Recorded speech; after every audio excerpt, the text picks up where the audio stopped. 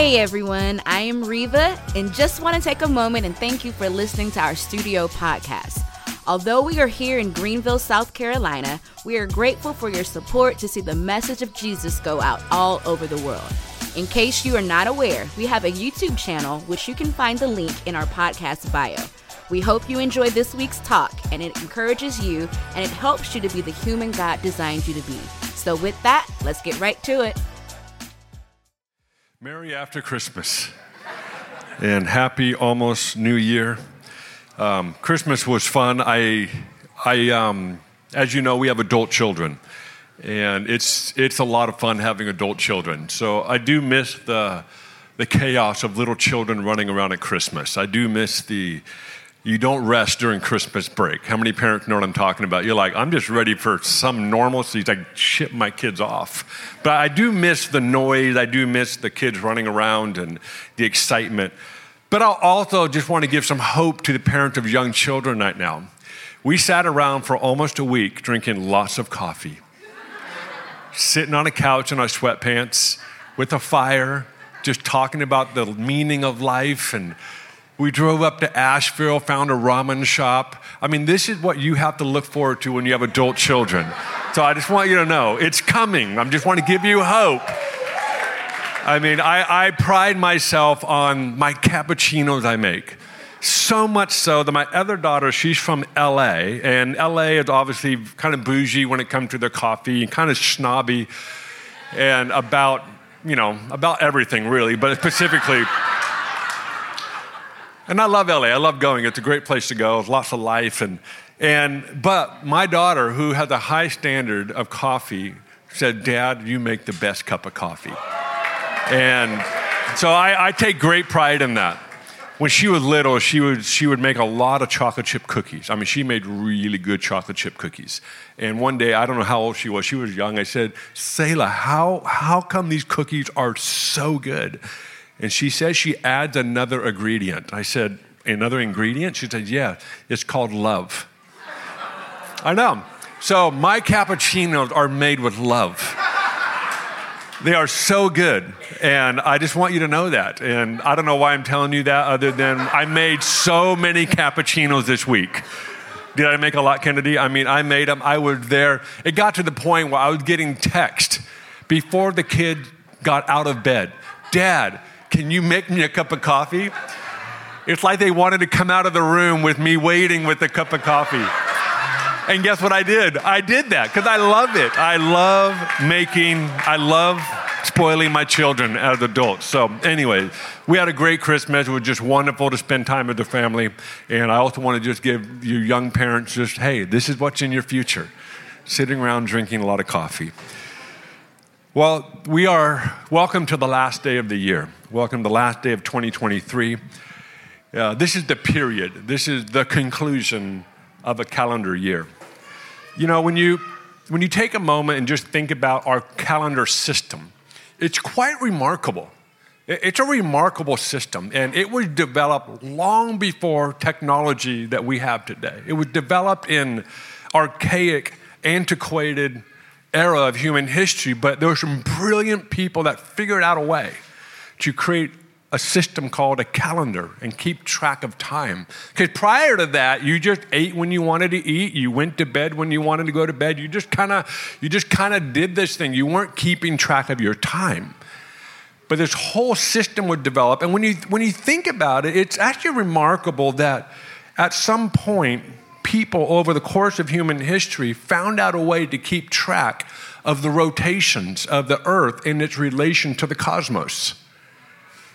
The sheer level of math, science, and physics that's required to develop a calendar is astounding. It's to come up with 365 days a year, 52 weeks, 8,760 hours, 525,600 minutes, 3,153,600 seconds.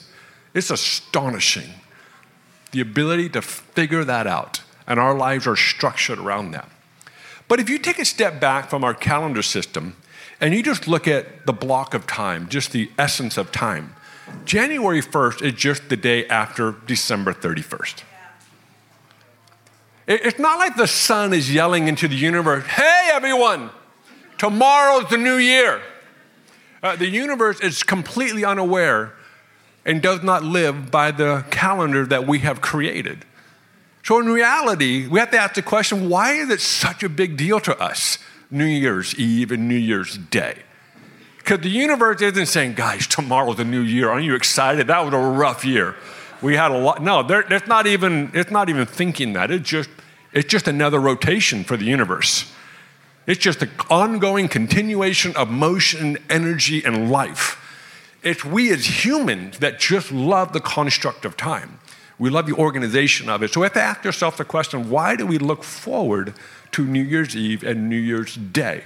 Why do we look forward to the start of another year? I want to propose to you because we long for fresh starts. We need fresh starts. And we want new beginnings. So in that context, this is why it's important. And I would like to propose to you that instead of rejecting what happened this year, if you choose, you can actually take what's taken place this year and use it for fuel to build on what's going to happen this next year. And I know in this room, all of us can sit here and share about challenges, share about loss and grief. We can share about all kinds of stuff. 2023 might be a year you just can't wait to forget. And I want to propose to you, if you're in that space, don't forget this year, because you can actually take the material, the experiences, the instances, the moments that were rough, were challenging, that caused great pain. You actually can take that material and it can build 2024 for you. I want you to go into 24 with this mindset, nothing goes to waste. Nothing goes to waste. And if you can go in with that mindset, all of a sudden you've now expanded and you've opened yourself up to so many more possibilities. Instead of trying not to repeat a year, you actually get to create a whole nother year. So as we go into this next year, I want to encourage you that nothing goes to waste. There's a beautiful verse, and I've read it a million times. It's actually built into our culture here. It's Ecclesiastes. Some of you remember the joke, but that's okay. My entire life, I said Ecclesiastes. My entire life until about 2 months ago. My wife said, that's not how you say it. And I said, you're wrong. She said, no, you're wrong. So we Googled it. I was wrong. So in Ecclesiastes chapter 3, verse 11, it says this, he has made everything beautiful in its time. I heard it said by a gal that came to one of our preachers' events this year. She said, the way I read that verse, if it's not beautiful, it's not the end. I want you to think about that for a second on your own life. Are there areas in your life that things aren't beautiful yet? That should give you hope. It's not over. If it's not beautiful, it's not the end. This weekend, I watched a video of, it was put out the media company, and it's one of those highlights of 2023. 2023 in 7 minutes. I thought, I love these videos. They're fun to watch, all the world stuff happening. And so I watched about 5 minutes of it, and I stopped it. 99% of this entire video was about the tragedies, the wars, the crisis, the ecological disasters, the economical disasters. It was 99% everything that went wrong in 2023. There was nothing in there about all the good. And we know there's so much good happening in our moment and in this time. So to combat that notion today, to combat the idea that 2023 is going to be overshadowed, that the good things that happen are going to be overshadowed by all the tragedies and crises, I want us to do something right now. We're going to take a moment and do a little exercise, and we're going to go back into worship and take communion together.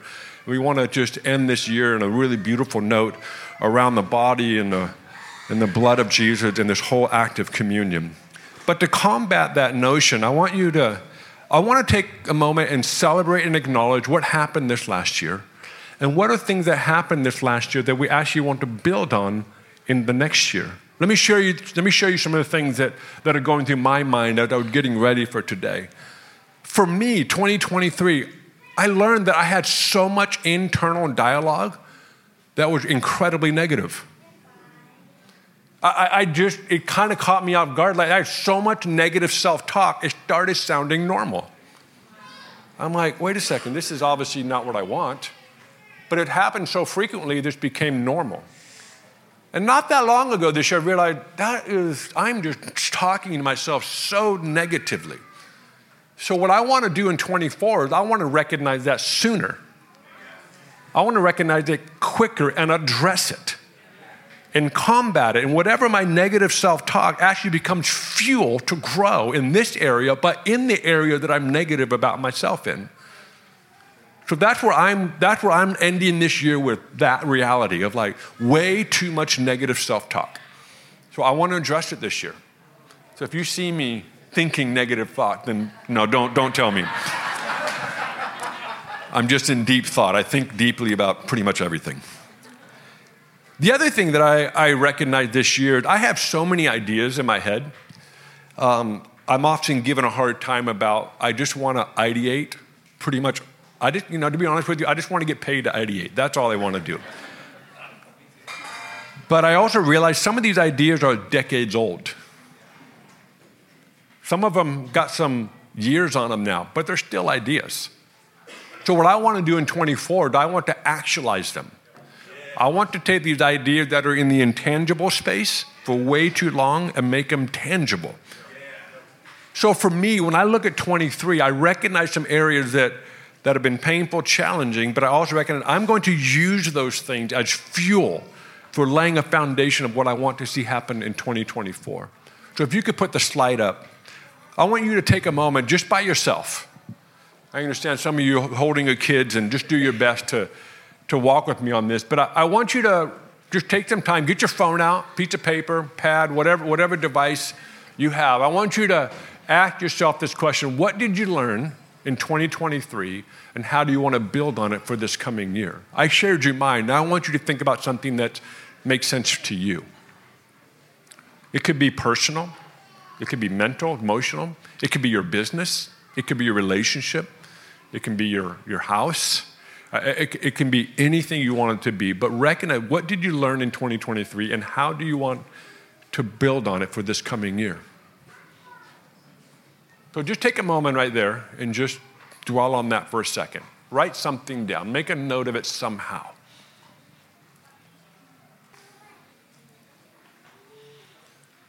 For me, when I get to the end of 24, I want to be able to say I'm mentally and psychologically stronger and more resilient. So that's how I want to build this year for me, my internal world. I want to be more psychologically and emotionally and mentally resilient and stronger.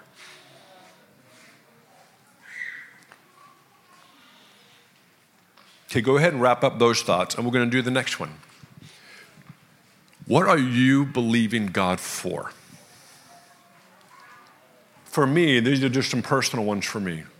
One of them personal, and then one of them is just in my realm of leadership. When it comes to studio, I'm believing for properties and buildings. Because there's so many things in our hearts that we've been talking about for 2 years that actually need spaces for them to actualize and happen. So I am actually believing for a step closer or movement when it comes to properties and or buildings. And then personal, there's areas in our life that I want to invest financially just for long-term financial freedom in the future. And so there's some areas and opportunities that I'm praying that this is the year we can begin to make some forward movement on that. So those are some personal ones for where I'm at. And as I look, and there's more, that's not my only list, but those are the couple that I wanted to bring up to you. So I want you to ask yourself, what are some things you're believing God for? Some of you might be running a business like, I want to see it 10x. Some of you want to say, I want to see it expand and add different divisions and departments. For some of you, it's like, I actually want my children to love me and want to be around me. For some of you, it's like, I actually want to be around my spouse. I want her or he to want to be around me. Like, you want to see that take place in your marriage and your relationships. For some of you, it could be a matter of like, I want to actually study the Bible and be able to read it and study it like I never have before. Or it could be a house. It can be so many different things, but take a moment right now And what are you believing God for? Just have one area. If you want to do multiple, that's fine. But I would love for you to have at least one area in your life that you're believing God for, and then you can fill in those blanks. So take a moment and do that.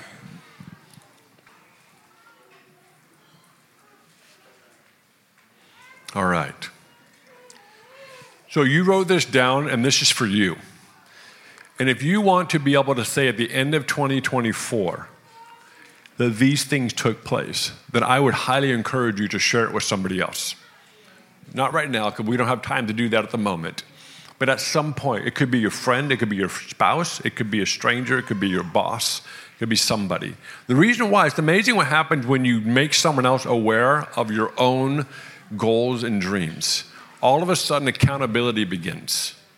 So I want to encourage you, if this is really deeply meaningful and important to you, take some time to share it with someone in your life in the next day or two. We're going to transition to a time of communion. If I could have the